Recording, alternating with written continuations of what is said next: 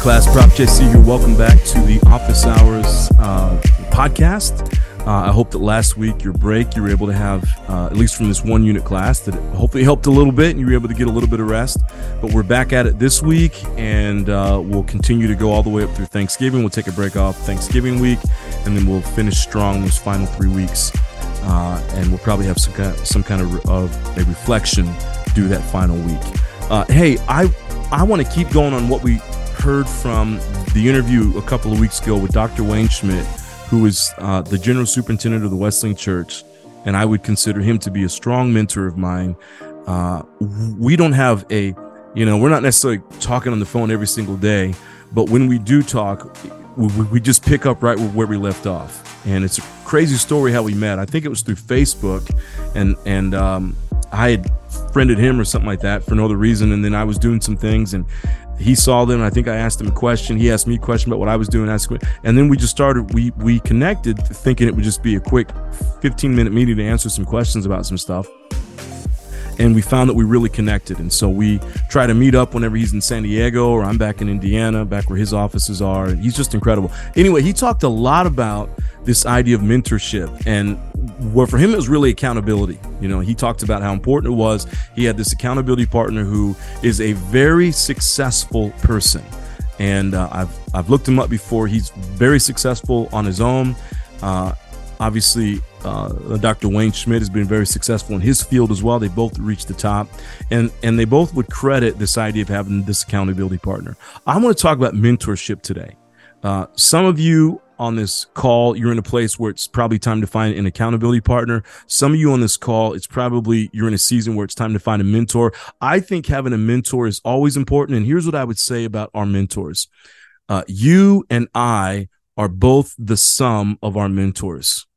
You and I are both the sum of our mentors. In one of my recent classes that I was teaching, in-person class, we were talking about this idea of privilege, which it's become kind of a bad word in recent years, and it doesn't need to be.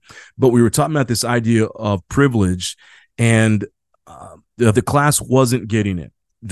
They're kind of resisting that word. They're kind of resisting so many things that have happened in recent years that have made that word kind of a bad word. So they didn't want to talk about their privilege.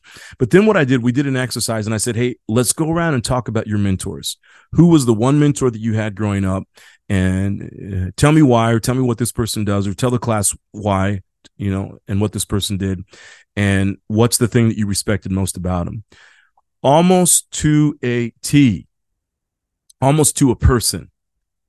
By the time we got back around at the end of that conversation, every single person sitting at that table, when I hear them talk about their mentor and I hear them talk about themselves, there's almost no difference between who they are.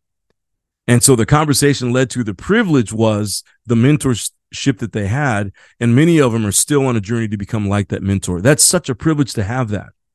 And so I think it's always good for us to have a mentor, whatever stage of life we're in, because then we have someone that we're looking towards long-term and saying that this is someone I want to be like. And, I've always been kind of an older soul. So even when I was younger, I had older mentors. But I would say that, the primary mentor, the first mentor I had, who's actually a dean up at Biola University now in Los Angeles, he's been a lifelong educator. I happen to be I think I was like 6, 7, 8, or 9. He must have been in his like mid to late 20s. And he was my first mentor. He was the first person I looked up to. And he was a professor, and he's still doing it. He's had a great career. And I think in some ways I've become, I've followed that journey to kind of get to where I am. You all probably have the same thing that you can think about in your own life. So I want to read here on page 43 from our book here, The Art of Work. Talks about this idea of mentors. Mentoring is an easy word to throw around these days. You'll hear it tossed into conversation among friends or casually mentioned between business colleagues over coffee, but mentoring is much easier to talk about than it is to practice. Why is it so difficult to find a mentor? To begin with, you're dealing with people, flawed human beings who each have their own expectations and agendas. And that's important as well, to understand that your mentor is not a perfect person. Okay. Today it's easier to find mentors because of YouTube, and you can go on there, and I have several YouTube mentors, and these are people who've been very successful. And I've been lucky enough to find videos where they're giving talks or they're giving interviews or whatever it might be. These are typically business leaders. and they're mentors of mine. But if I were to get to know every single one of them, I'd find out that every single one of them are flawed human beings. Every single one of them, if they're married or they have a partner or spouse, probably doesn't talk very nicely to their partner or spouse all the time. Every single one of them probably a little bit impatient. Every single one of them are probably a little bit rude sometimes. And this is just the way it goes. So as human beings, it's important that to understand that our mentors aren't perfect. Okay. We all have our own issues. And one of the reasons it can be so hard to find a good mentor these days is so few people have been mentored. Okay. We've believed the myth of the self-made man or self-made woman and have given into the illusion of self-reliance. Now, I don't like that sentence right there. I do believe in self-reliance, but I also believe self-reliance plus mentorship. Okay. Becoming self-made as a man or woman plus mentorship and understanding. That's where the privilege comes in, understanding whose shoulders are we standing on to get there. But I am a firm believer in the idea of self-reliance. Stop dependent on other people to give you what you need to find within yourself. I think that is key. But we also have to understand faith, spirituality, standing on the shoulders of other people. All that's important as well. What we need is something to pull us out of our own independence and arrogance, which means the mentor that comes might not be the one that we're expecting. Chances are your apprenticeship will not look like you imagine. Your mentor may not be the teacher you dreamed of, and that's the point. This is your education of what is, not what you think should be. A teacher who challenges you, who doesn't meet your expectation, who forces you to think and act differently is exactly what you need. This, after all, is the job of an educator or a mentor, okay? The teacher appears when the student is ready is a nice sounding cliche, but the truth is that the student is never ready. Throughout our lives, we will encounter a number of people who will appear at times ready to instruct, and it will be our job to recognize them.